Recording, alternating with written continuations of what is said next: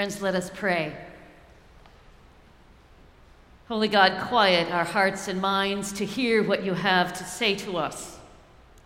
Fill us with your word. Give us understanding by your Holy Spirit, that we may live lives worthy of you. We pray in Christ's name. Amen. Today's gospel lesson is from the Gospel according to Luke, chapter 10, verses 25 through 37. Hear these words of the gospel. Just then, a lawyer stood up to test Jesus. "Teacher," he said, "what must I do to inherit eternal life?" He said to him, "What is written in the law? What do you read there?" He answered, "You shall love the Lord your God with all your heart, and with all your soul, and with all your strength, and with all your mind, and your neighbor as yourself." And he said to him, "You have given the right answer. Do this and you will live." But wanting to justify himself, he asked Jesus, "And who is my neighbor?" Jesus replied, "A man was going down from Jerusalem to Jericho and fell into the hands of robbers who stripped him, beat him, and went away, leaving him half dead. Now by chance a priest was going down that road, and when he saw him, he passed by on the other side. So likewise a Levite, when he came to the place and saw him, passed by on the other side. But a Samaritan, while traveling, came near him, and when he saw him, he was moved with pity. He went to him and bandaged his wounds, having poured oil and wine on them. Then he put him on his own animal, brought him to an inn, and took care of him. The next day he took out 2 denarii, gave them to the innkeeper, and said, 'Take care of him, and when I come back, I will repay you whatever more you spend.'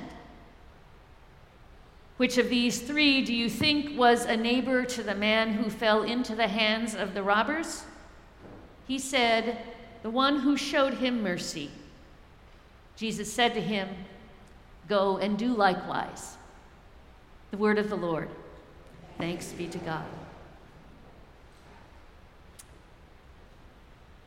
The longer I am in ministry and contemplate what it is to live a life of faith, the more I conclude it's all about living in the tension between the world as it is and the world as it should be, what we can do and what we'd like to do, what's good for me and what's good for us, what the rules say, and what's their underlying intent in the first place.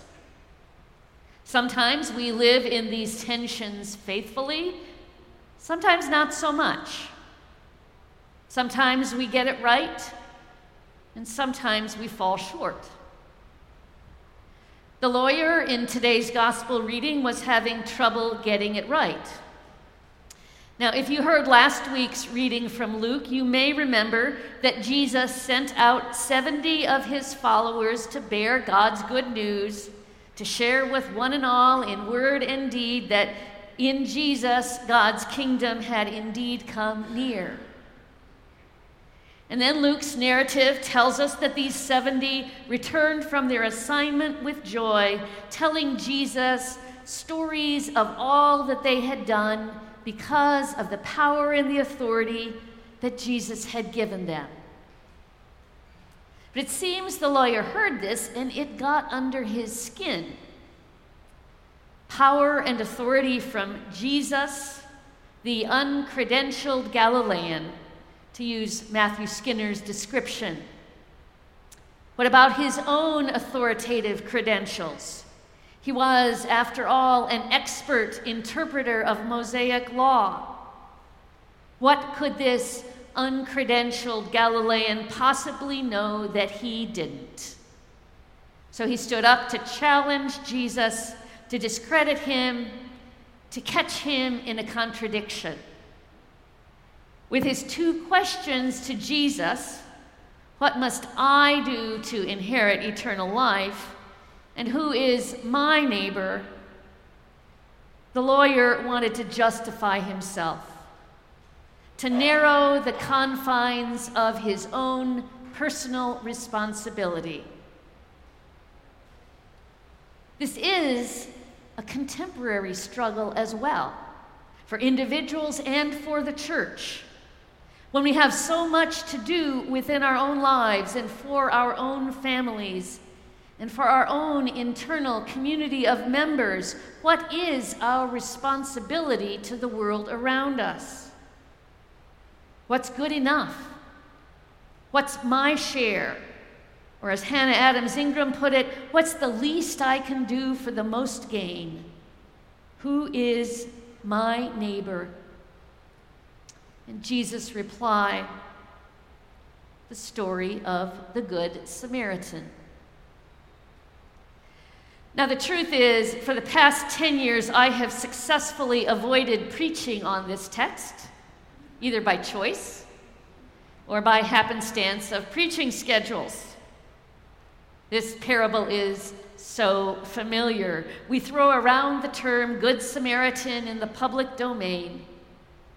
We have Good Samaritan laws to protect those who voluntarily help someone who's injured or ill. We have Good Samaritan rehab facilities and nursing homes and hospitals. In a quick Google search, I discovered that RIT has a Good Samaritan protocol. There's even a Good Samaritan app that you can download. And there are Good Samaritan grants. It is familiar. The characters are legend. There's the unfortunate man at the side of the road, beaten, bloodied, and unidentifiable.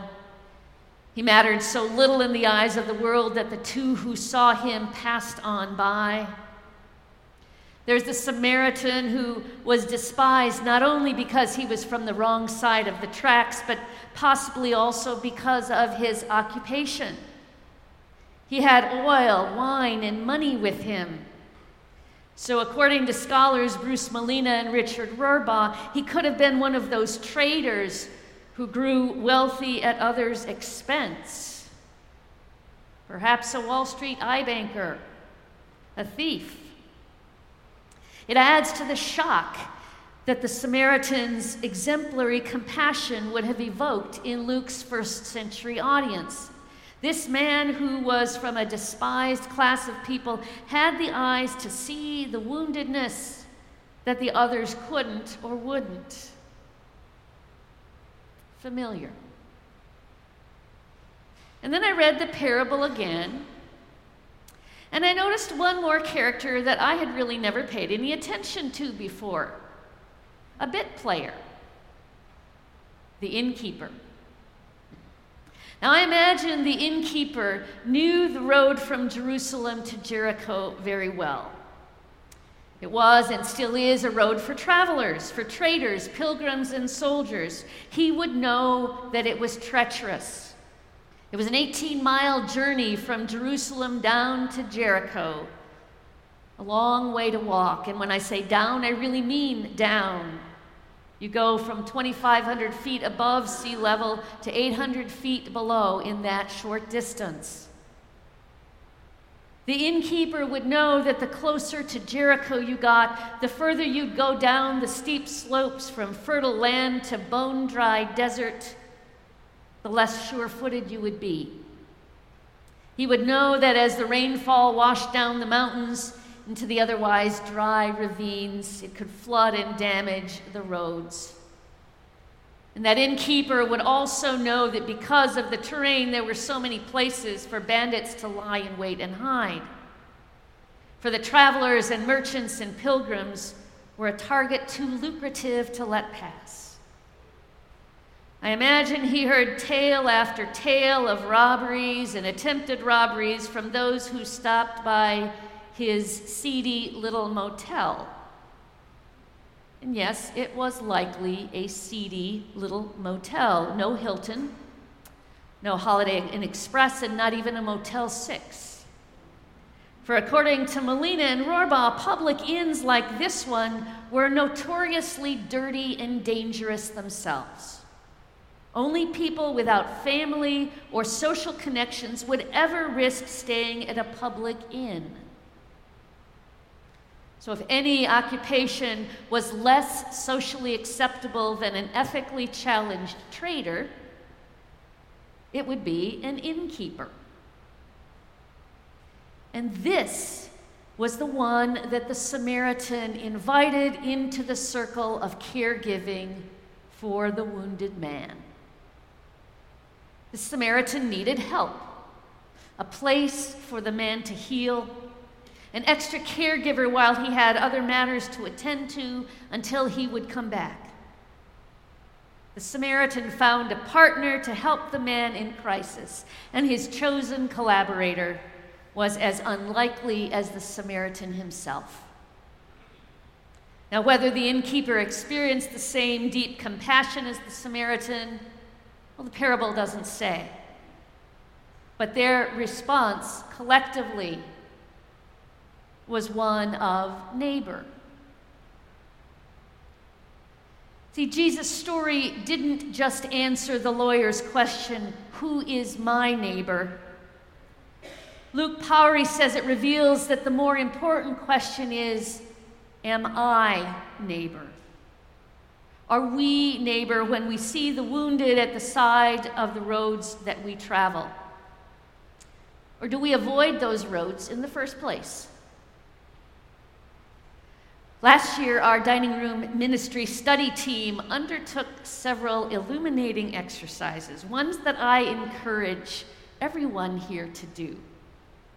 The first was for each team member to take out a local map, the old-fashioned kind that you get from AAA, and to open it up, spread it out on the table, and draw a line from your home to all of the places one would go during a normal week. Home to work, home to church, home to run errands, to see entertainment, to go out to dinner, etc. And then notice the patterns. What areas of the city did team members travel? And which were left out? Fascinating results. Some rather large swaths of the city were untouched. And you can probably guess which ones they were. The next exercise was to draw a circle within a 1 to 2 mile radius from the church. We divided it into pie-shaped segments. We paired up and assigned a segment to each team to see what we could see. We went up and down all of the streets within our respective segments with a long list of things to look for. First we drove it, and then we walked it. You know how easy it is to go down a road a million times and miss the details. We looked for things that would indicate whether neighbors could get their basic needs met if they lacked transportation. Were there any grocery stores with fresh produce nearby? Were there insurance agents or daycare providers, pharmacies, banks, or playgrounds? Were they in good repair? What about the sidewalks or homes and streets? What did we see? What needs became apparent, and how did they connect to those who come to DRM every Saturday? And more importantly, how would we use that information as we continue our ministry? It's not easy to be neighbors because once we see something, it's hard to unsee. It's easier not to look. We are right there with the lawyer asking Jesus, how far does my responsibility extend? How far do our boundaries go before we no longer have to be a neighbor? 1 block? A mile or 2? Does it only extend to Rochester or New York State? What about all the way to the southern border and the growing crisis of inhumane conditions at detention camps? Does it go even further away across continents? Many of you know that my husband Brad and I traveled to Israel and the occupied Palestinian territories in May. We can't unsee what we saw in cities like Hebron, where peacekeepers accompany Arab children to school so that they won't be assaulted and injured by illegal settlers or overzealous soldiers. That harassment happens on a daily basis. What do I do?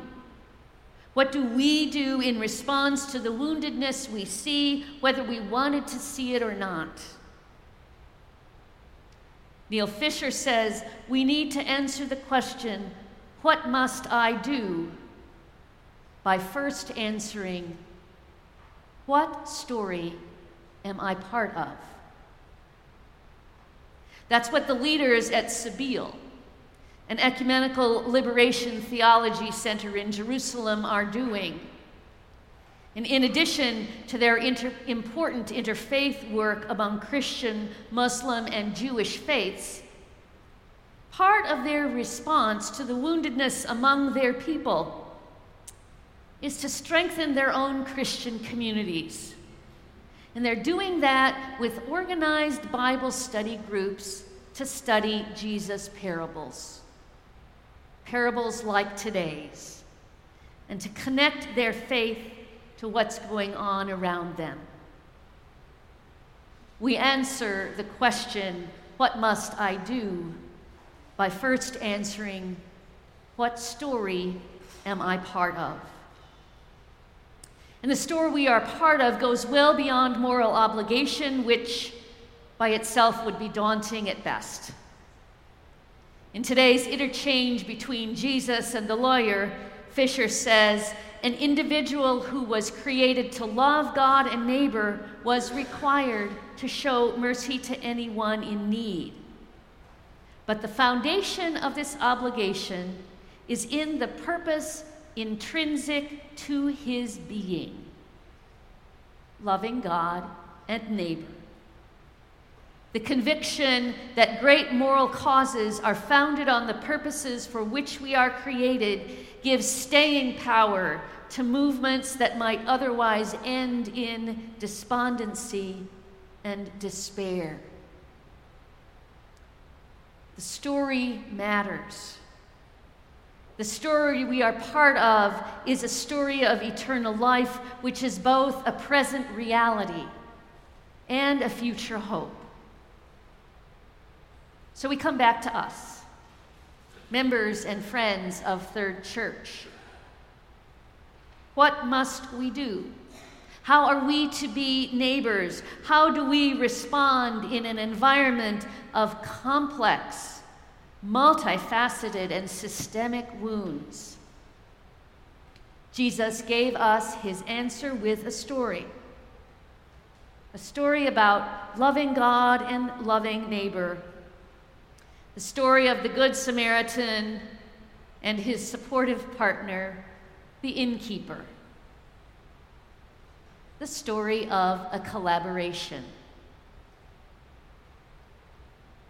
It is a model for rain. As Ernest said, it is that interfaith collaboration across Rochester to house homeless families. And we function here at Third Church, in a sense, as innkeepers. And we couldn't do it without our partners at Temple Brith Kodesh and our other community members. Our hunger programs rely on collaboration with FoodLink and the companies who sponsor the East Avenue Grocery Run. Our friends at Memorial AME Zion Church have invited us into Rock City Faith-Based Community Service Alliance, which includes East Avenue historically white churches, as well as historically black churches. At the South Wedge Food Program at Rock Salt Center, clients of that emergency food program make up a critical portion of its volunteers. The Mission Immersion Program partners with organizations and churches around the city. Schools 3 and 35 and East High allow us to collaborate with them and tutor under-resourced children. Fully a third of our outreach volunteers come from the wider community outside of this place. They might not even be religious at all. Our deacons collaborate with staff and members to reach out to those within our own congregation who are in need of care and companionship. As you heard with the announcement about Saturday's Pride Parade, we collaborate with allies around the city for LGBTQ inclusion. And for needs that are far away, we accept invitations to participate in denominational special offerings for disaster relief, for worldwide ministries of compassion and justice, and more. And equally vital, we pray. We pray for the world every Sunday, and in between. There is a place for everyone, whether you are on the leading edge or in a supporting role. We are, and always will be created to participate in God's mercy, God's grace, and God's redemption. Who is our neighbor, and how are we to be neighbors? Jesus gives us the answer. Let me tell you a story. Amen.